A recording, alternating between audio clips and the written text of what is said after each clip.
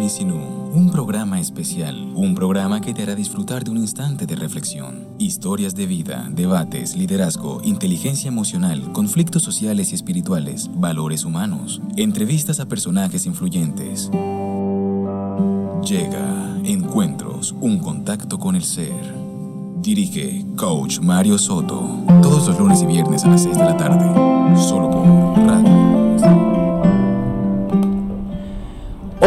Hola a todos, muy buenas tardes, un poco más de las 6 de la tarde de hoy, 22 de febrero del año 2019, muy felices porque además es el cuarto programa aquí en nuestra emisora Radio Unisinu. A todas las personas que se conectan justamente en este momento en línea por nuestro Facebook Live de la Universidad del Sinú, le queremos agradecer su sintonía, que estén en contacto con nosotros, porque justamente este es un espacio para compartir, para tener contacto con el ser, con aquellas personas que tienen muchas historias de vida que contar, sobre todo porque nos dicen, bueno, hay muchas cosas que decir aquí en la universidad y fuera de ella también para generar impacto, reflexiones desde la institución, construir un espacio democrático, un espacio para el debate, para el encuentro de posiciones. Así pues que bienvenidos a todos. Recuerden que pueden estar ahí conectados, compartir, pasarla en familia con las personas que están de alguna manera también en las calles, estudiantes, egresados, administrativos, docentes.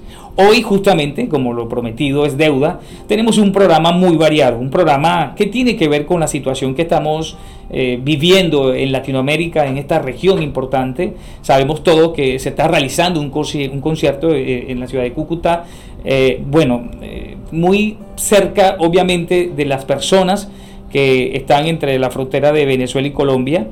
Ustedes han podido evidenciar la transmisión de este concierto y que creo ha hecho que las personas se conecten en todo el mundo en relación con el tema de nuestro país vecino y hermano Venezuela. Muy bien, como siempre vamos a tener reflexiones, vamos a tener invitados de lujo, pero empecemos de una vez porque creo que el tiempo es oro y creo que además ustedes están muy conectados y pendientes de lo que vamos a hacer. En este momento pues tenemos la invitada inicial quien nos acompañará en muchos programas. Andrea, bienvenida a Encuentros, esta es también tu emisora. Ella es comunicadora social y periodista, y tendrá también el acompañamiento de todos los invitados desde el punto de vista periodístico. Entonces te damos la bienvenida, muchas gracias por estar aquí con nosotros. Claro que sí, muchas gracias por la invitación. En realidad encuentro un gran programa porque aquí podemos reflexionar. En realidad tengo un tema muy especial con todo este cuento obviamente de Venezuela, que es una situación que nos afecta también a nosotros los colombianos. El tema de la resiliencia es un tema de que obviamente todos los colombianos pasamos por eso. Pasamos por situaciones que cómo vamos a enfrentarlos, cómo pensamos hacerlo, y obviamente los venezolanos aquí en Colombia les ha tocado ser resilientes. Entonces es la reflexión como tal, cómo ha tocado a un venezolano llegar aquí a Colombia, trabajar, y nosotros los colombianos hemos sido tolerantes, lo hemos acogido, los hemos acompañado como tal en todo el tema, y la resiliencia como tal es una capacidad que tenemos todos. Para salir de cualquier situación, a cualquier problema. Entonces la resiliencia para un venezolano es de que admirar, porque hay unos que no están acostumbrados a trabajar y aquí les ha tocado profesionales. He encontrado personas que son profesionales pidiendo monedas, estarnos en los semáforos, y créeme que eso es de mucha admiración. Y ser resiliente es una capacidad, no solamente ser feliz, porque ser feliz lo podemos tener en cualquier momento, pero es la capacidad que tienes tú, que tiene un colombiano, un venezolano, una persona que sea de afuera, en la fortaleza que tiene una persona para salir adelante, cómo medir y cómo buscar la comida. Eso es realidad de admirar, y esa situación está viviendo todos los venezolanos que están en Venezuela, los que están aquí, de hecho en Montería, porque acá hay muchos y los hemos encontrado, y creo que nosotros hemos sido de la vista gorda. En ese sentido, hemos sido de pronto tolerantes, como lo había dicho antes. Entonces es una gran reflexión, y espero que todos los colombianos y también los que estamos aquí en Montería seamos capaces de ayudar con todo, así como lo están haciendo en estos momentos, pues en concierto, que lo estaban haciendo. Entonces eso es muy importante. Así es, Andrea, y creo que no podemos pasar por alto esta situación, sobre todo porque siempre hemos sido países hermanos. En algún tiempo nosotros estuvimos allá en Venezuela. Muchas de las personas que hoy tienen empresas se deben también al hecho de haber pasado por Venezuela, bueno, y construir todo un futuro. En todo caso, yo creo que el tema es necesario tocarlo desde muchas esferas, desde muchos escenarios, desde el lado humano, desde el lado político, desde el lado social y económico, finalmente. Pero creo que en la universidad lo que hemos estado construyendo es ese espacio. Es un espacio de debate, y Encuentros es justamente eso. Ustedes lo han pedido. Creo que siempre han estado muy pendientes de decir, uy, qué chévere y qué interesante sería tocar estos temas, porque de alguna manera tiene que ver con nosotros. Yo digo, pues no, de alguna manera no, siempre ha tenido que ver con nosotros, claro, porque sí, hacemos parte de una región. Pero una pregunta como para rematar esa parte: ¿cómo nosotros debemos ser resilientes? Es decir, ¿cómo se construye esa parte, sobre todo porque muchas personas les ha tocado muy duro y entre otras cosas, tener esa fuerza de voluntad para no decaer, para no sentirse triste, sobre todo para esos niños, ¿verdad?, que vienen de todas estas condiciones y de pronto se encuentran acá en algo tan nuevo, tan diferente? ¿Cómo construir esa parte? Es decir, ¿cómo debe uno hacer para fortalecer Bueno, creo eso? que cada persona le toca de situaciones difíciles, dice uno, pues, ¿cómo le hago? ¿Cómo hago para afrontar esa situación? Y creo que la primera parte, en realidad, lo que uno se encomienda es a Dios, porque no hay de otra persona quien te pueda ayudar. Y obviamente lo emocional en realidad es muy importante, construir lo emocional de cada persona, en ser tolerante, en tener la capacidad cada día de salir adelante, pedirle mucho a Dios. En realidad es un concepto, es una parte muy importante en cada persona, y se construye el día a día, se construye en levantarte, en encomendarte a Dios, en ser feliz todos los días, ayudar al otro. Eso es ser resiliente como tal, porque si no ayudamos al otro, pues obviamente ¿quién te va a ayudar? Pues hagamos el ejemplo, seamos ejemplo para ayudar a los demás. Entonces es una parte importante. Así es, vamos entonces a revisar un poco dentro de Facebook Live. Ahí Fabio Andrés te manda un saludo desde Bajo Cauca, desde el Bajo Cauca antioqueño, ¿no? Y también te manda un saludo, mandan saludos Jesús David Vidal Pacheco, estudiante del tercer semestre de enfermería. Creo que va a estar muy pendiente de las invitadas que tenemos el día de hoy, de las super invitadas que tenemos el día de hoy. De Ochi Arrieta, una oración. Bueno, para aquellas personas, dice, por favor pido una oración por mí, trabajo, me quieren hacer la guerra. Bueno, no sé. De todas maneras, sí creo que es necesario tener una parte espiritual importante en todo este ejercicio. Los que consideran que se puede construir o generar una guerra a partir de todo ese conflicto que hay en la frontera, obviamente eso no lo vamos no quisiéramos pensar que eso se puede dar. Pensamos en el lado humano, ¿no?, de parte y parte. Esperemos a ver qué sucede mañana, ojalá que no. Pero bueno, finalmente aquí les decía, tenemos unas invitadas, estudiantes de medicina, estudiantes de enfermería. Queremos darle bienvenida a ellas, claro, porque sí, tienen una posición un poco encontrada frente al tema, y de eso se trata, del espacio, ¿no? Vamos a hablar un poco del tema de Venezuela. Acá hay un no y aquí hay un sí. Esa es algo un poco sobre sí. todo el papel que debe jugar Colombia, porque la pregunta central sería: ¿cuál debería ser el papel que juegue Colombia en medio de esta situación? Si están de acuerdo con eso, porque hay muchas personas que no están de acuerdo con ese tema, y en mi opinión, pues yo sí estaría de acuerdo, pero sí sería bueno escucharlas a ustedes. De eso se trata, ¿no? Bueno, entonces vamos a darte bienvenida a ti. ¿Tu nombre es? Bueno, mucho gusto. Mi nombre es Natalia Ortiz Negrete. Soy estudiante de enfermería, cuarto semestre, perdón. En el día de hoy estoy aquí como invitada. Con Muy mucho bien, gusto. me alegra mucho. ¿Cómo te sientes? Muy bien, gracias. Muy bien. Sí. ¿Ya conocías la emisora o no? No la conocí. Bueno, bienvenida. Gracias. Natalia, como estudiante, tu percepción, ¿cree que el papel de Colombia debería seguir siendo el que está jugando en este momento?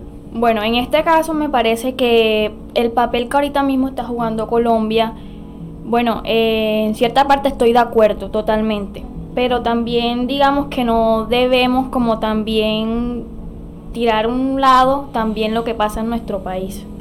Es decir, ¿tú estás de acuerdo que Colombia direccionado por la política de nuestro presidente, esté haciendo, el papel que está haciendo es un buen papel, es decir... Sí, claro, estoy de acuerdo porque es un buen papel, estamos ayudando a un país que en realidad lo necesita, y pues como todos somos seres humanos, es algo que es inhumano, que están violando los derechos allá de ellos, y me parece muy bien por parte de nosotros acá.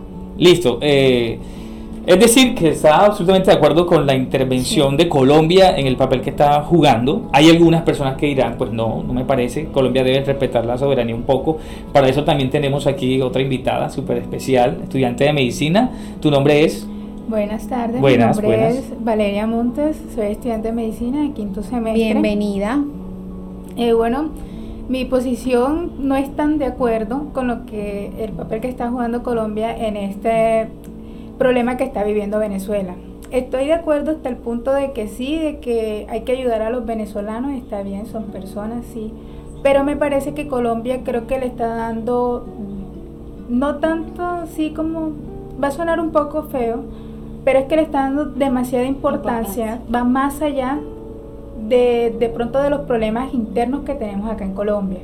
Entonces eso es a lo que de pronto no estoy tan de acuerdo, pero no negarle la ayuda a Venezuela, pues es un país vecino, se comparte fronteras, entonces pues no sería tan justo como que cerrar la frontera para no... Pues sí, claro, tú te preguntarás, pues, ¿por qué no hacen este concierto también para las personas que están allá en La Guajira, que están pasando hambre, que obviamente muchas personas piensan igual que tú, pero creo que la parte humana, obviamente, como estábamos hablando, pues ayudar al otro, al vecino, al hermano que vino de allá, y te pones en el lugar también que si nos pasara a nosotros igual, a un colombiano, pues creo que ellos también harían lo mismo, ¿no? Sí, en este caso, ustedes como estudiantes que ven en la distancia un poco y han leído sobre el tema, supongo que, pues claro, como tienen su posición muy clara frente a eso, tú dices, pues, en una eventual, digámoslo, porque en el panorama político y social está establecido, una eventual intervención de Estados Unidos, y que asumas que Colombia sea como la plataforma para que,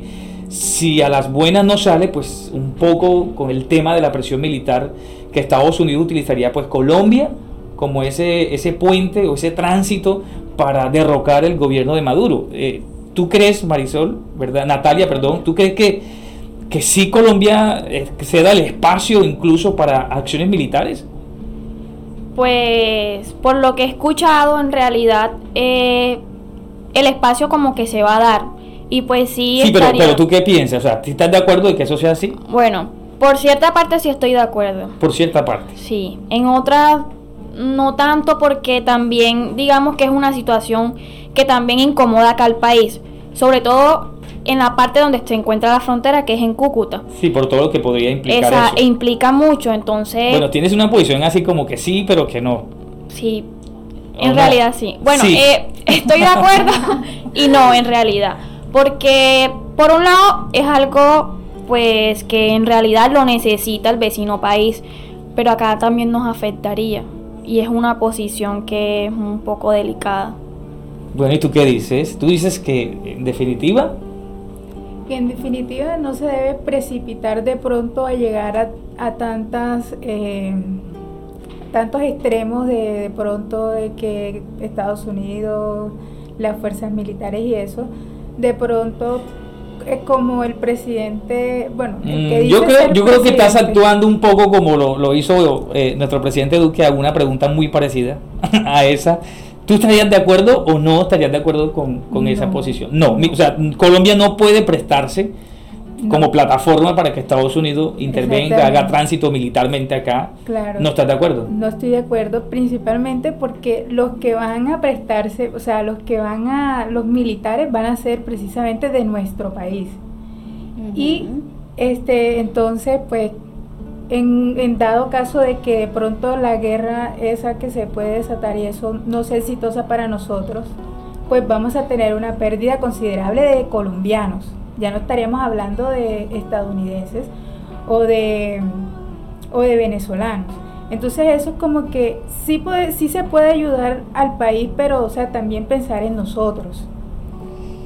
En realidad es respetable las posiciones de ustedes su frente opinión, al caso. su situación, pues en realidad es muy respetable. Y también hay que verlo desde el punto de vista de ella también, en realidad, porque de todas maneras, pues ayudar y estar como pendiente, pero acá hay un interés más político, porque obviamente todos los países que están ayudando también tienen un interés en Venezuela. Entonces, ¿quién más podría hacer? Si Colombia tomó la iniciativa, pues adelante. Sí, bueno, eso es lo que pasa del lado de Colombia, ¿no? Finalmente, ¿qué mensaje pueden dar ustedes a esta situación, a los jóvenes que también vienen a estudiar acá, al país, porque han tenido dificultades para sostenerse en Venezuela? ¿Qué piensan? Es decir, ¿qué mensaje como jóvenes y como estudiantes pueden darle a toda esa cantidad de personas y de ciudadanos venezolanos? Bueno, como mensaje, darle ánimos, porque en realidad es algo que lo necesitan. Y pues, como seres humanos, darle apoyo en cualquier cosa que esté a nuestro alcance, porque es una dura realidad que vive ese país. Sí, ¿y tu mensaje final? Bueno, mi mensaje final es que ya que pueden estar acá y que pueden estudiar, pues que lo aprovechen de tal manera que el beneficio sea mutuo, tanto para ellos, y agradecer el espacio que se les brinda, la ayuda que le estamos dando, para que ellos por lo menos puedan progresar como en comparación a algunas personas que se quedan en Venezuela que no lo pueden hacer. Entonces ese es mi mensaje, que si pueden hacerlo, pues aprovechen esa oportunidad que se les está dando, porque hemos visto que muchas personas que se les ha dado la acogida acá en Colombia, pues desafortunadamente no lo agradecen de buena forma, sino que aumenta también la violencia en el país y eso. Bueno, pero una situación como esa es susceptible de que sucedan algunos problemas sociales. Lo importante, Andrea, creo que somos parte de toda una región del Gran Bolívar, una región unida, hermana. Latinoamérica debe pensar hacia eso, ¿verdad? ¿Qué es lo que debe convenir a esta región? Así es, y no tanto eso, sino que yo pienso, pues en mi forma de pensar, Venezuela es un gran ejemplo de democracia. Venezuela es un ejemplo de democracia.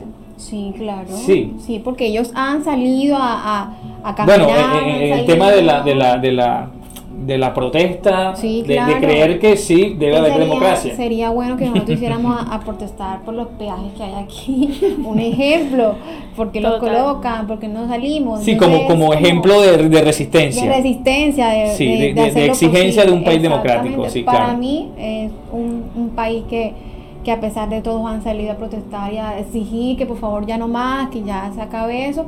Así es, Andrea. Es mi punto de vista. Bueno, finalmente Maduro habla de que sí hay democracia. Entonces uno dice, ¿dónde está la democracia? Algunos, ¿no? Yo quisiera más bien plantear todas estas posiciones aquí frente a ustedes, y hay mucho que decir desde ese punto de vista. Agradecerles a ustedes, ¿verdad? Por su presencia, gracias por venir. ¿Estaban nerviosas o no han estado nerviosos? No, un poco. No, para ¿Cómo nada. se sintieron? Súper bien. Hay muchas más cosas que decir, ¿cierto? Frente al tema. Sí, esas discusiones se pueden llevar al aula para generar el pensamiento crítico. Pues sí. ¿Cierto? Y compartir con los compañeros, claro. Así es. Así que muchas gracias. Andrea, tenemos otros invitados. Hay que invitar también a ustedes, porque veo que hay mucha gente que se conecta y que podemos aumentar la realidad, que las personas, los estudiantes de acá se conecten y comenten. La idea es que este encuentro como tal, como es el programa, pues obviamente se siga realizando siempre y tenga como más audiencia. Entonces las invito para que también sean pronto las intermediarias. Incluso aquí hacen hasta proselitismo, y todos los estudiantes que van al consejo estudiantil del liceo universitario, pues están muy conectados a esta hora. Muchas gracias, de verdad, muchas gracias por venir, gracias por cumplir esta cita. Eso demuestra que son muy responsables y la posición de ustedes es muy respetable, ¿cierto? Muy respetable, y creo que es bastante válido. Vamos a tener unos invitados también muy especiales. Se trata, bueno, no le vamos a decir ahorita de quién se trata, pero sí docentes de la Universidad del SINU, ha escrito el programa a nuestro departamento, pues CCU, que es el Currículo Común UniSINU, quienes darán un ejercicio de reflexión, un panorama político desde las posiciones de cada uno de ellos. Y tenemos a una invitada, quién mejor que una venezolana que ha estado con nosotros compartiendo acá nuestros procesos educativos también del departamento. Pero bueno, eso va a ser después. Vamos a colocar una canción, es una canción de Calle 13 de René, es una canción, pienso, muy crítica, toca temas históricos, temas que creo que bien valen la pena recordar en este momento, sobre todo esa partecita de cuál debe ser el papel que debe jugar o que está jugando pues Estados Unidos y otros países, o cómo debería construirse una Latinoamérica unida. Y creo que esa canción justo en este momento la vamos a escuchar, y a partir de eso vamos a tener nuestros invitados. Adelante. Así pues que escuchemos y luego nos volvemos a encontrar. Soy lo que dejaron, soy todas las obras de lo que se robaron. Un pueblo escondido en la cima, mi piel es de cuero, por eso aguanta cualquier clima. Soy una fábrica de humo, mano de obra campesina para tu consumo. Frente de frío en el medio del verano, el amor en los tiempos del cólera, mi hermano. El sol que nace y el día que muere, con los mejores atardeceres. Soy el desarrollo en carne viva, un discurso político sin saliva. Las caras más bonitas que he conocido, soy la fotografía de un desaparecido. La sangre dentro de tus venas, soy un pedazo de tierra que vale la pena una canasta con frijoles. Soy Maradona contra Inglaterra, anotándote 2 goles. Soy lo que sostiene mi bandera, la espina dorsal del planeta en mi cordillera. Soy lo que me enseñó mi padre, el que no quiere a su patria no quiere a su madre. Soy América Latina, un pueblo sin pierna pero que camina. Oye, tú no puedes comprar al viento, tú no puedes comprar al sol, tú no puedes comprar la lluvia, tú no puedes comprar el calor, tú no puedes comprar las nubes, tú no puedes comprar los colores, tú no puedes comprar mi alegría, tú no puedes comprar mi dolor, tú no puedes comprar al viento, tú no puedes comprar al sol, tú no puedes comprar la lluvia, tú no puedes comprar el calor, tú no puedes comprar las nubes, tú no puedes comprar los colores, tú no puedes comprar mi alegría, tú no puedes comprar mis dolores. tengo los lagos, tengo los ríos, tengo mis dientes pa' cuando me sonrío, la nieve que maquilla mis montañas, tengo el sol que me seca y la lluvia que me baña, un desierto embriagado con peyote, un trago de pulque para cantar con los coyotes, todo lo que necesito. Tengo a mis pulmones respirando azul clarito, la altura que sofoca. Soy las muelas de... Bueno, muy bien, muy bien. Ahí escuchamos a Calle 13, una canción titulada Latinoamérica. Es una de las canciones, siempre ha sido muy crítico en los conciertos, en sus letras. Es una canción que recuerda la Operación Cóndor, históricamente hablando. Recuerda ese partido de Argentina con Inglaterra cuando Maradona vence como un desquite. Es una canción que implica, incluso hay fragmentos de Pablo Neruda, hay relación con García Márquez, con lo que significa esta bellísima tierra en la región en la que estamos, y necesariamente decirlo, es una región muy bendecida desde el punto de vista económico, y frente a eso hay todo un ejercicio de reflexión político, crítico. Ya escuchábamos a las jóvenes estudiantes de aquí de la universidad, que ellos en medio de su información y en medio de la lectura, bueno, y de la discusión que han tenido cotidianamente, tienen posiciones muy particulares, y son posiciones respetables porque de eso se trata, de ejercitar el pensamiento crítico. Como decíamos, Andrita, tenemos aquí a 2 súper invitados. Por un lado, al profesor Medardo Bertel Gómez, licenciado en Ciencias Sociales, magíster en Educación de la Universidad de Antioquia, docente del Departamento de Humanidades. Y por otro lado tenemos a Natalia Barbera, ciudadana venezolana, docente también del Departamento de Humanidades en el área de investigación. Ha estado compartiendo con nosotros ya un tiempo desde el año anterior. Y qué mejor forma de empezar esta reflexión con ustedes. Así que bienvenidos, bienvenida al programa. Gracias, Charlie. Bienvenidos a los dos. Gracias, muy amables. Bueno, la pregunta obligada: ¿cuál debería ser ese papel que debe jugar Colombia frente al panorama de lo que está pasando en la región? Bueno, yo tengo una posición muy concreta. Yo creo que el problema de Venezuela hay que mirarlo en un contexto más amplio, en un contexto histórico que incluye, por ejemplo, lo que estaba ocurriendo antes de la llegada de Hugo Chávez al poder. Veníamos, y que es como un síntoma también de América Latina, como lo dice René en la canción. Veníamos de gobiernos en Venezuela digamos, de una historia clientelar, digamos, con corrupción, como ocurre, y que desafortunadamente eso no ayudó a la parte de que mejoraran las situaciones para la población.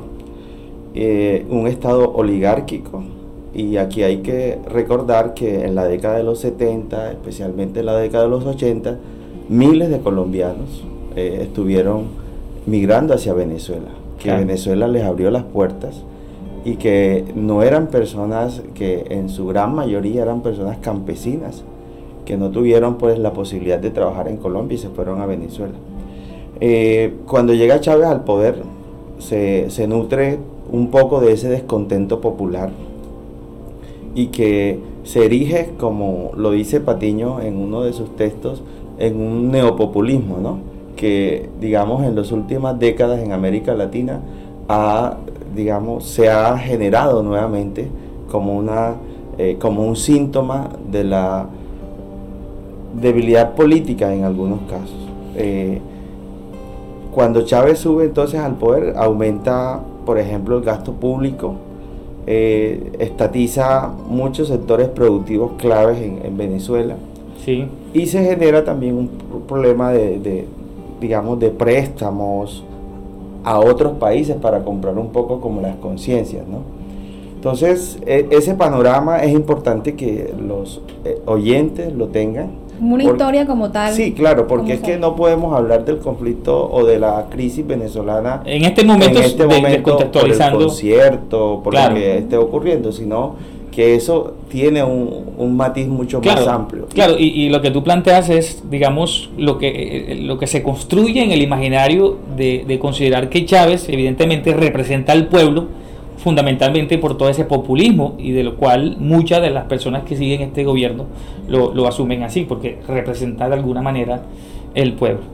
Entonces ya la decadencia empieza a darse con Chávez, ¿cierto? Sí, por varias razones, ¿no? Porque el tema, económico es clave. Sí. Cuando un Estado nacionaliza la industria, como el caso de Venezuela, por ejemplo, Sidor, que era la empresa de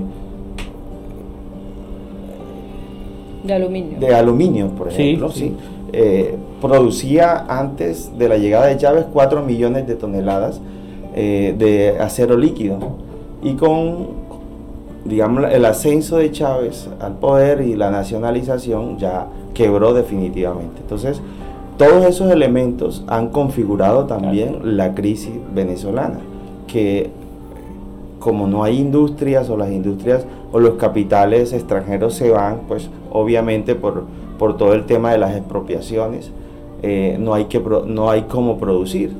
Claro. Y cuando un país empieza a importar alimentos y no los produce, pues lógicamente es difícil. Y viene un hecho que es coyuntural y clave para entender también la crisis, que tiene que ver con la crisis petrolera. Claro. ¿Sí? 2014, barril de petróleo en $90, 2015, barril de petróleo en $20. Bueno, en definitiva empieza todo el ejercicio de la decadencia de ese sistema económico, claro que sí. Se construye entonces lo que tú nos has planteado, y que finalmente desemboca en esta crisis, que es el resultado, ¿no?, de todo un ejercicio de un manejo político, económico, financiero que se ha hecho en Venezuela. Pero visto desde esa manera, Natalia, ya que estás aquí con nosotros, ¿has vivido esta transición en tu país? Bueno, digamos, una transición que viene en decadencia de alguna manera. Hace unos años, pues la situación, tú en algún momento comentabas por fuera de la cabina, que si no era tan agudizada, sí venía gradualmente, ¿no? Ya hoy es la evidencia de todo ese proceso. ¿Cómo entender ese panorama desde Venezuela? Porque has vivido esa situación de cerca, y cómo nosotros podríamos apreciar ese panorama de una mejor manera desde acá de Colombia. Okay. Bueno, mira, Charlie, gracias por la oportunidad que nos están dando, y precisamente lo que decía Medardo ahorita es cierto. Hay un contexto histórico que data desde que hace 20 años atrás, cuando Chávez asume el poder, donde esa alternancia entre los partidos políticos generó que la gente, que Chávez se agarrara auge desde el punto de vista, pues la gente estaba cansada de la corrupción y prometió un cambio, pero un cambio que no fue para bien, porque empezó con lo que decíamos, con las expropiaciones, con acabar el aparato productivo de mi país. Las empresas privadas como tal. Las empresas privadas, ¿okay? Acaba con el sector de las empresas privadas. Viene un proceso, empezó desde el punto de vista económico, y luego incursión en el ámbito educativo, queriendo cambiar la ideología, ¿okay? Empezando desde la base, pero se encuentra con un frente universitario, porque Venezuela es un país de muchos jóvenes y lo vemos en las calles de todas partes, ¿okay? Una formación de jóvenes que tenían ya ideales muy consolidados en lo que era un régimen democrático. Eso fue, digámosles, una de las barreras principales que tuvo Chávez. Y que aún sigue siendo, ¿no? Y que una aún barrera sigue siendo, tremenda. porque hoy en día el presidente que tenemos es muy joven. El presidente alterno. Sí. Mira, el presidente que tenemos, Juan Guaidó, viene de ese grupo de jóvenes luchadores cuando Chávez, ¿okay? Jóvenes que se formaron en una democracia donde tenían ideales que los padres les fuimos inculcando a nuestros hijos, ¿okay? Entonces esos jóvenes son los que están ahorita luchando por esta Venezuela y por el rescate de la democracia. Es un proceso que ha venido de como quien dice, de más a menos, y ha generado esta crisis que estamos viendo, una crisis humanitaria. Claro, Charlie. Ya rompe todos los límites, ¿no? Si antes había crisis, podía estar en algunos otros sectores, ¿no? Podía estar pero en ya el ahora ámbito sí económico. empieza a verse la cosa más complicada, porque empezaron con lo económico, ahora ya está con lo social, humanitario, lo político, la salud, el sistema. Todo el sistema. Muy bien, ya encontramos este panorama en este momento, en el contexto actual. Lo que está sucediendo justamente de ese cerco diplomático que arranca, y hay que decirlo de manera enérgica, decidida, el presidente Iván Duque, porque lo empezó a hacer ya un tiempo atrás, y ya, si la Unión Europea no lo asume de manera radical, ni toma posiciones, sino más humanitarias, más de salida, sí hay muchos países que apoyan esta idea de Colombia. ¿Cómo percibes tú, digamos, esa posición que ha tenido Colombia en este ejercicio de querer un poco derrocar ese régimen de Maduro? Mira, yo te diría que la derroca decir que es la derroca del gobierno de Maduro es secundaria ante las intenciones realmente que tiene Colombia y Colombia, Estados Unidos y los países que han apoyado esta iniciativa, porque no es derrocar un gobierno, es ayudar a un pueblo que está pasando necesidades, ayudar a un pueblo que está atravesando por una verdadera crisis humanitaria, Charlie. Sí. O sea, te lo digo como venezolana y como docente universitaria que soy en mi país también y acá, y le doy las gracias a Colombia por abrirme las puertas, y digo que soy bendecida por estar en el lugar que estoy y no estar, como lo decía ella ahorita, que no estaba en la calle vendiendo. Y gracias a eso café. te tenemos aquí en la universidad. Gracias, Charlie. ¿Por qué? Porque fíjate una cosa, es una crisis que se está viviendo donde hay hambre, hay muertes, ¿okay? Ni decir la cantidad de jóvenes que han muerto en esa lucha por querer rescatar la libertad, por querer rescatar la democracia que existía en mi país, y hoy en día están muertos. ¿Okay? Claro. Entonces tú me dices a mí que el papel que es para derrocar a Maduro, no es para derrocar a Maduro. Los venezolanos estamos viendo que eso es otra de las acciones que va, pero ahorita la participación secundaria, la participación de Colombia es ayudar a ese pueblo que se está muriendo de hambre. Y yo hacía un análisis, Charlie, 3 razones le doy yo a Colombia como mínima para hacer lo que está haciendo, ¿okay?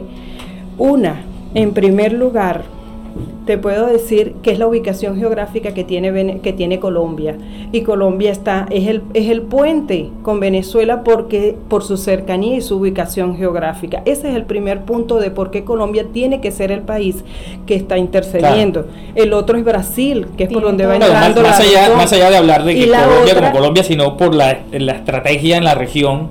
Pero por ubicación geográfica le ha tocado, por decirte, o sea, el primer punto es por ubicación geográfica, que le ha tocado tocado por estar la cercanía Sí. con mi país, Claro. como le ha tocado a Brasil, Sí. ¿ok? Como le ha tocado a Aruba y Curazao ahorita, porque son las 3 zonas de entrada Sí. que tienen. En segundo lugar, Charlie, mira, no podemos olvidar el compromiso moral que tiene Colombia Sí. con nosotros los venezolanos. Porque Venezuela ha sido un país donde ha acogido a colombianos, Claro. a italianos, a europeos, a árabes. O sea, nosotros somos una raza muy mestiza. Sí, ¿Ok? así Somos es. una raza muy mestiza. ¿Por qué? Porque cuando los otros países tenían problemas y crisis, Venezuela los acobijó. Así es. Yo fui a Cartagena y una señora mayor, casi llorando, me abrazaba y me decía, Charlie, que gracias, que ella estaba muy dolida con lo que estaba pasando en Venezuela, porque el piso que ella tenía, la formación que tenían sus hijos, se la debía a Venezuela. Claro. Entonces yo pienso, y así lo han dicho muchos políticos de alto nivel, de alto rango acá en Colombia, de ese compromiso moral que tienen con Venezuela. Y la tercera razón que te puedo dar, Charlie, es precisamente que ya el problema de Venezuela dejó de ser un problema político, dejó de ser un problema económico, y pasó a ser un problema humanitario, Sí. donde nosotros como seres humanos, el principio de la humanidad está por encima de cualquier otra cosa. Que ya toca corazones, ya en realidad es un punto de vista donde a muchos nos afecta porque nos colocamos en los zapatos del otro. Exactamente. Entonces Sí. es bastante Es bastante. pensativo en Sí, realidad. pensemos entonces un panorama más humanitario en este momento, ¿cierto? Que es la necesidad, digamos, inmediata, que consigo va trayendo ese proceso de transición. Sí. Pero frente a toda esta situación hay muchos que hablan, deciden, participan, incluso critican el ejercicio de lo que está pasando en el papel que tiene Colombia. Estados Unidos, digamos, hay muchos que asumen una posición de que Estados Unidos va a tomar partido de esta situación. ¿Cómo ver esa posición, profesor Medardo?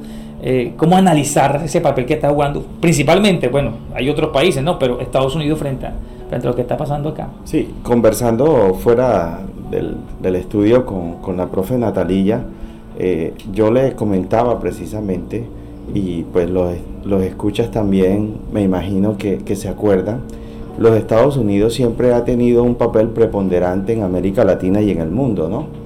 Desde 1823, por ejemplo, se lanza la doctrina Monroe con el presidente James Monroe, que habla sobre América para los americanos. O sea, Sí. siempre, desde esa época, los Estados Unidos han concebido a América Latina como una parte de su espacio geopolítico importante.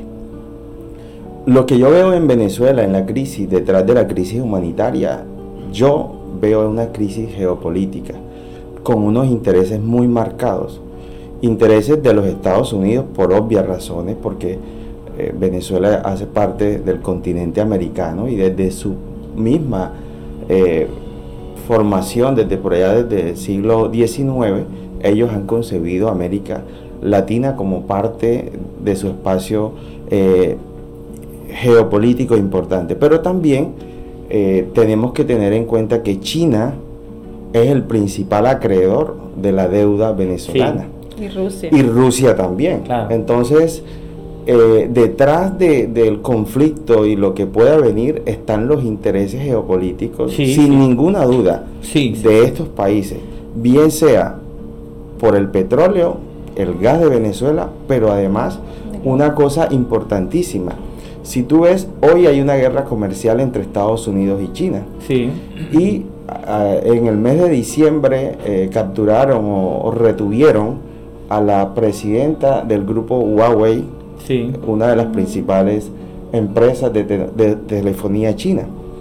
Y resulta que China necesita el coltán de Venezuela, porque el coltán es uno de los semiconductores más importantes. Entonces, como Estados Unidos le ha bloqueado la compra a esta empresa de algunos de esos productos en otros lugares del mundo, necesita también a Venezuela.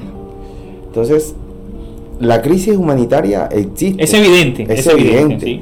Pero desde mi perspectiva, Claro. hay una crisis, o más bien unas intenciones geopolíticas Es decir, que son muy claras. Claro. China se propuso, por ejemplo, a 2025 no depender de algunos elementos que necesita para su industria.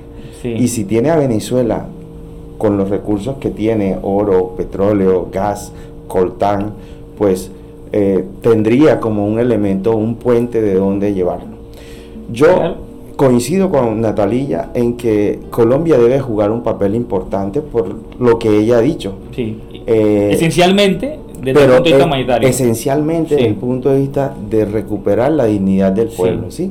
Sí. De recuperar, por ejemplo, esa soberanía que, como bien lo decía Natalía, se ha perdido. Inclusive, o sea, hablamos de la soberanía de los venezolanos, pero mencionan, por ejemplo, los cubanos, los intereses cubanos en Venezuela, los intereses rusos en Venezuela, los intereses chinos también, e iraníes. Pero tú también, consideras que se necesita la inyección económica para que Venezuela pueda volver a empezar, surgir de nuevo. Yo lo que creo es que si ocurre lo que pues se puede prever con una intervención militar, porque fíjate que Donald Trump ha hablado de distintas formas de intervención y no ha descartado, James Bolton no ha descartado para nada la intervención militar.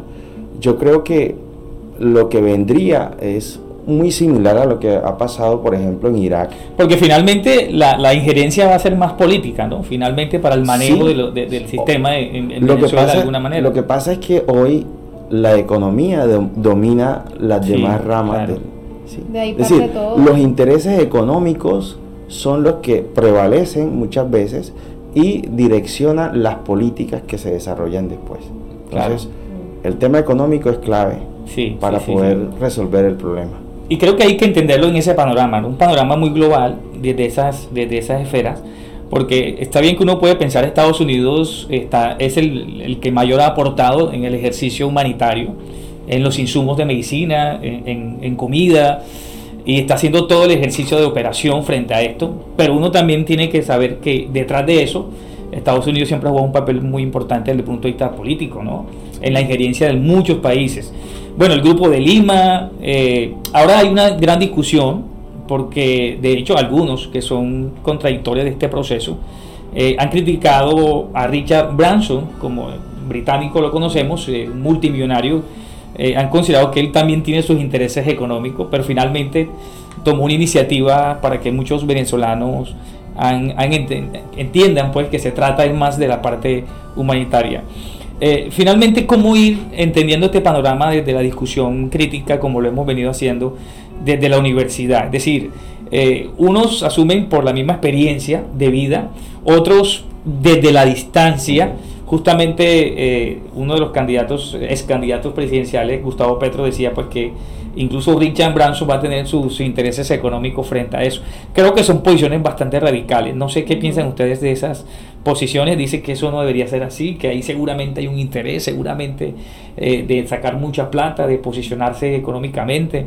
¿En este momento vale la pena entrar en esa discusión o creen que no? Yo pienso que no, Charlie. Yo pienso que en estos momentos esa discusión pasa en segundo plano. Y que hay intereses, todos tienen intereses. Cada país tiene sus intereses desde el punto de vista económico. Pero ahorita está prevaleciendo la parte humanitaria. Ahora, yo te digo, Venezuela tiene que aprender de todo esto. Y a mí me parece que estos jóvenes, esta nueva generación que está surgiendo, está desplazando a esa política vieja, a esos políticos viejos, donde ese interés, esa tendencia o ese, digamos, ya ese paradigma que teníamos estructurado de que vienes a intervenir y te apoderas de mi país, yo pienso que ya esa época la dejamos atrás. Incluso eso que tú planteabas de Estados Unidos, creo que puede haber también una resistencia posterior a este proceso, si se da, de no querer que intervengan políticamente y respeten la soberanía, lo que tú planteas de los jóvenes, ¿no? Claro, mira, Venezuela, cuando hablamos de soberanía, y Medardo me consultaba allá adentro, yo le digo, mire, Venezuela no se puede hablar de soberanía, porque nosotros primero, o sea, fíjate que para nadie es un secreto la injerencia cubana, quienes mandan y determinan a los militares nuestros son los cubanos, para empezar por allí, ¿ok? Entonces que van a tener que si van a intervenir militarmente es violar la soberanía. ¿Cuál soberanía? Pregunto yo como venezolana, si la soberanía no las ha pisoteado Cuba, la soberanía no las han pisoteado los chinos, los iraníes, que también han ido inclusive a matar venezolanos allá a mi tierra, ¿ah? Y llenarse de riqueza también, ¿no? Exacto. Venezuela, el gobierno venezolano habla de una soberanía alimentaria. ¿Dónde está? ¿Dónde está esa soberanía alimentaria cuando no producimos ni siquiera un arroz? Cuando no, para producir la harina pan, que es el alimento diario del venezolano, es una de las bases que está en la mesa del venezolano. Mira, eso no se consigue. ¿Okay? Claro. Entonces no hablamos de soberanía. Entonces esta intervención, este proceso, yo no estoy viendo de que a través del concierto que se está dando hoy, a través de la intervención que está haciendo la organización de esta ayuda humanitaria, no es la solución. A Venezuela le falta mucho para salir de donde está. Claro. Y yo les decía, ¿por qué no va a salir? Porque primero el gobierno venezolano se va a resistir. Claro. O sea, el gobierno, los que están usurpando, en este caso ahorita el gobierno, que hablando de Maduro, ¿okay? y todo su comitiva, ellos se van a resistir a salir, Charlie. Sí. ¿Por qué se resisten? Porque ellos quieren es colonizar, seguir en su colonia allí en Venezuela. ¿Por qué? Porque fíjate, están acusados, ellos tienen delitos de narcotraficantes, terroristas, y es el miedo, de derechos ¿no? humanos, de ellos, que en lo que suelten el poder, claro, los van a agarrar. Claro, ellos lo que sí. están es anclados a eso allí. Entonces, ahorita el proceso tiene que ir paso por paso. Sí. ¿Okay? Este es del primer paso. Fíjate, el primer paso fue el que asumió Juan Guaidó en hacer las asambleas, porque claro, él no se autoproclamó, él hace asambleas para que sea el pueblo quien decida que él va a asumir la presidencia de la República interina. Claro. Entonces ese es un primer paso. Este está haciendo otro paso. No podemos decir de una vez, se tienen en la mesa como estrategia de todos los gobiernos aliados a este proceso de recuperación de la democracia, claro, de Venezuela, todas las cartas sobre la mesa. ¿Para qué? Si hay necesidad de una intervención, lo van a tener que hacer. ¿Por qué se habla de una intervención? Porque saben que van a matar al pueblo venezolano. A esos jóvenes anoche, en esa caravana que hubo para llegar la gente, los diputados de la Asamblea Nacional y ponerse en el Táchira, tuvieron que... Mira, ¿por qué no pasaron? Claro. Hay heridos. ¿Okay? Sí. Hay gente herida, hay gente torturada. Entonces allí, por eso es que se dice que no se escapa de una intervención, claro, militar, precisamente porque además por esa muchos situación. de los voceros de la Casa Blanca han hablado de que negar esa ayuda es un genocidio. Claro. Bueno, el papel que juega México, su canciller Marcelo Ebrard. Charlie, pero yo quisiera apuntar algo allí frente al tema del concierto y demás. Yo estaba revisando algunas cifras que me preocupan, ¿no? O sea, hablamos de la crisis humanitaria en Venezuela. Claro. De la crisis de los migrantes venezolanos, que es más, algunos de los migrantes venezolanos solamente utilizan a Colombia como un país de tránsito, porque ha ocurrido lo que dice Natalia, que en Colombia no los hemos tratado bien en algunos casos. Pues incluso dicen el concierto... ¿Para cuándo acá en Colombia? Exactamente, entonces voy a ese punto. Mira, por ejemplo, la Corte Constitucional el año pasado revelaba un informe, porque tú preguntabas, bueno, ¿cuál es el papel de Colombia en este tema de la crisis humanitaria? Entonces, por ejemplo, un dato, en los últimos 8 años en Colombia se han muerto 4.770 niños en La Guajira, si hablamos de la zona de frontera, ¿no? Sí. Y si tú divides esos 8 años, son 2.922 días. En efecto, es una crisis, ¿no? Sí, es una crisis. De hecho, se habla de un genocidio. Sí. Porque además, no sé si sabías, el río Ranchería, al igual que el Cauca o el Sinú, también ha sido represado en su parte alta. Entonces... eso es importante que nosotros lo conozcamos. La invitación es a reflexionar también desde ese punto de vista, mirar aquí hacia Colombia. ¿Cuál es la crisis humanitaria de Venezuela? Todos lo conocemos, porque todos los días los medios de comunicación colombianos nos bombardean con Venezuela. Sí. Pero ¿qué nos muestran de Colombia, por ejemplo? ¿Sí? Claro. Mira este otro dato, por ejemplo. En los primeros 100 días del gobierno del señor Duque, van 120 líderes asesinados. Claro. Los primeros 100 días. O sea que eso es más de un líder asesinado por día. Y esas noticias no son el pan de cada día en nuestro país. O sea, esas no las publican todos los medios de comunicación. Quiero comentarles algo de respecto a lo que estás planteando. Hace unos días, más o menos 15 días, hicieron una reflexión de Caracol. De hecho, viajó hasta La Guajira a hacer un reportaje investigativo Y la persona pues que nos estaba contando que trabaja en Caracol nos dijo que la gente no lo veía. O sea, la gente no veía el programa. O sea, el rating bajó, que la gente no le importó. Pasó el canal y no le importó lo que estaba la gente viviendo en La Guajira, los niños, la desnutrición.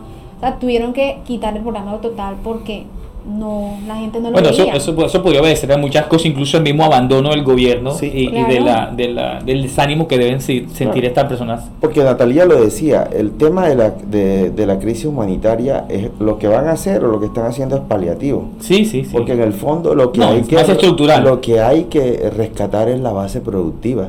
Claro. Porque si un país no produce, Charlie, Sí. ¿qué puede comer la gente? Así Y ya es. sabemos que no podemos, por ejemplo, vivir de la renta petrolera, porque finalmente, al final, es un recurso no renovable. Entonces, desde el mismo modelo económico hay que replantearlo.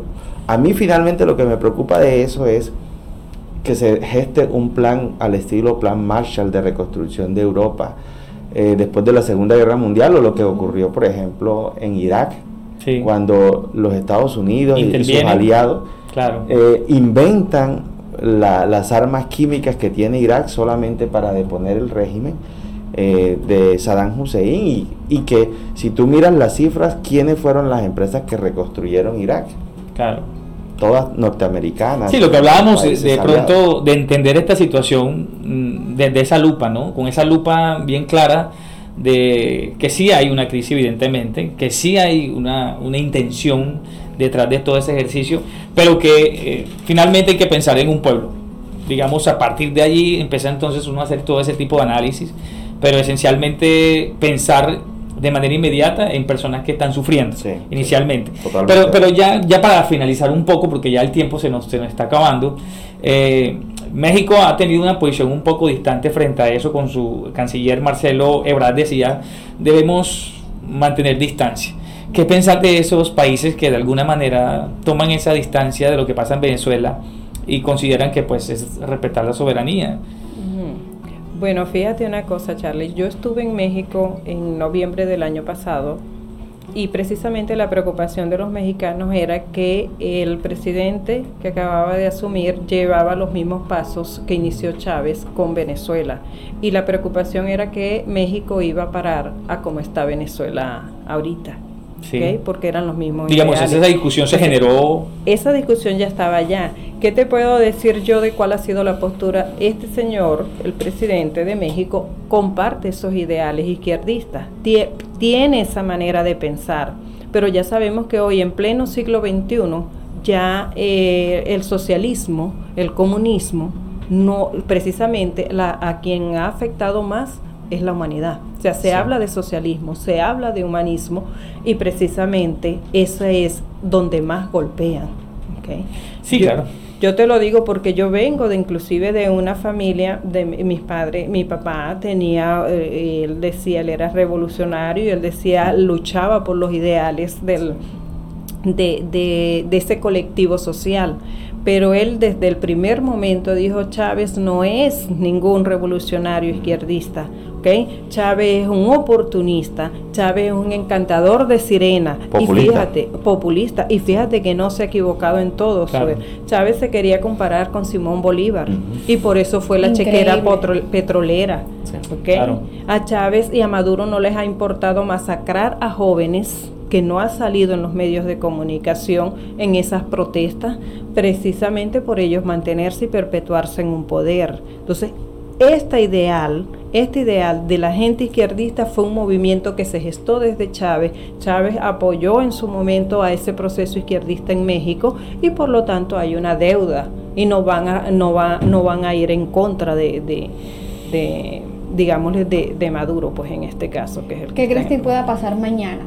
Sí. En ese caso? Mira, ¿qué creo? De acuerdo a lo que vi ayer en las redes venezolanas, ¿okay?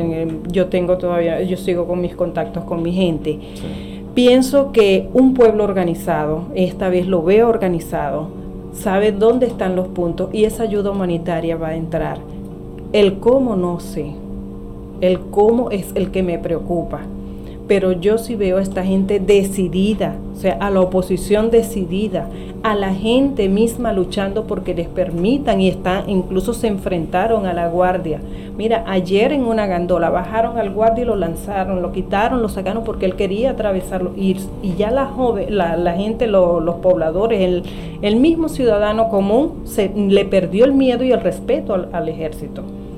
Claro. Le perdió el miedo. ¿Por qué? Porque el hambre los está llevando, los ha llevado a eso. Entonces, esa gente que está en la frontera va a apoyar esa y que ese ha sido el escudo del régimen, estar detrás de esa parte militar que es la que finalmente puede decidir también acabar con eso. ¿Qué estoy viendo? Que la oposición en esta oportunidad tiene mayor organización, claro. Sabían los puntos clave donde se podían enfrentar y allí estaba la gente apoyando. Y el apoyo de muchos países. A nivel la caravana que hicieron de los transportistas que están dispuestos a trasladar la comida, mira, ante la avalancha de gente es donde yo tengo la fe de que el gobierno o la guardia va a permitir la entrada va a ceder.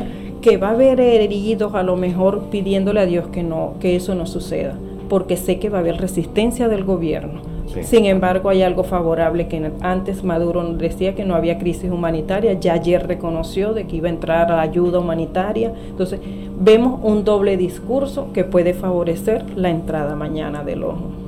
La decisión, o sea, la disposición y la ¿cómo les diría yo? La firmeza con que están actuando los jóvenes y la gente que está a cargo de eso están decididos. Van a entrar. Están decididos. Y a eso, o sea, sí hay temor, pero yo sé que de alguna manera lo tienen estructurado para hacerlo. Claro, se nos acaba el tiempo. Yo creo que ese es un tema que nos atañe a todos realmente, desde la educación superior a generar ese debate. Precisamente queremos agradecerle la presencia a ustedes, al profesor Medardo, por contextualizar, por plantear un poco desde la gráfica de las estadísticas histórica. Y sobre todo entender este fenómeno social desde muchas esferas, porque realmente, y en el fondo lo entendemos, el problema es mucho más estructural, que es lo que finalmente es lo más importante, no lo que evidenciamos por fuera, ¿cierto? Sino lo que hay detrás de eso. Natalía, como siempre, muchas gracias, bienvenida siempre a este país. Bueno, en medio de estas dificultades, esto te ha hecho que estés acá. Yo siempre he dicho que las cosas no son casuales, sino causales. Siempre hay que ver el lado positivo. Estás con nosotros y nada, esperemos que todo, porque sabemos que tienes familias allá, y esperemos que todo salga muy bien. Finalmente, lo que sí vamos a estar en contra es en el tema de la violencia, en el tema de que se genere un conflicto frente a eso, porque ante todo pensar en lo humano, ¿no? Y creo que esa es la parte importante, generar desde esa conciencia el encuentro del humano. A muchas de las personas que se conectan a esta hora, muchas gracias. A ustedes de nuevo, Andrea, muchas gracias. Charlie. Gracias a ti. Gracias, Charlie. Muy bien, seguiremos entonces el próximo lunes con un tema también muy interesante. Agradecerle a todas las personas que se conectan a esta hora. Bueno, Javier Soto, mi hermano, está por ahí, Edilberto Sierra, Fernando de Jesús, Paulita, Ciara, bueno, muchas de las personas que se conectan a esta hora. Hagan clic, compartan este conversatorio, que es un conversatorio y que fue un conversatorio muy interesante. Creo que hay muchos temas sobre el cual seguir en la periferia de lo que sucede, bueno, que quedan pendientes para conversar. La Universidad del Sinú ha estado transmitiendo lo del concierto, justamente para que todos pues veamos y estemos a la expectativa un poco de lo que está sucediendo en la frontera, en el puente de Tienditas. Así pues que como colombianos y como venezolanos que somos, ante todo somos hermanos, hacemos parte de una gran región, y creo que lo más importante es estrechar los lazos de amistad, los lazos de apoyo, y pensar que de alguna manera pensar que la región va a tener un cambio positivo y un cambio que queremos que se dé. Así pues que a todos ustedes muchas gracias. Ya un poco más de las 7 de la noche y nada, bendiciones a todos y que tengan un resto de fin de semana maravilloso.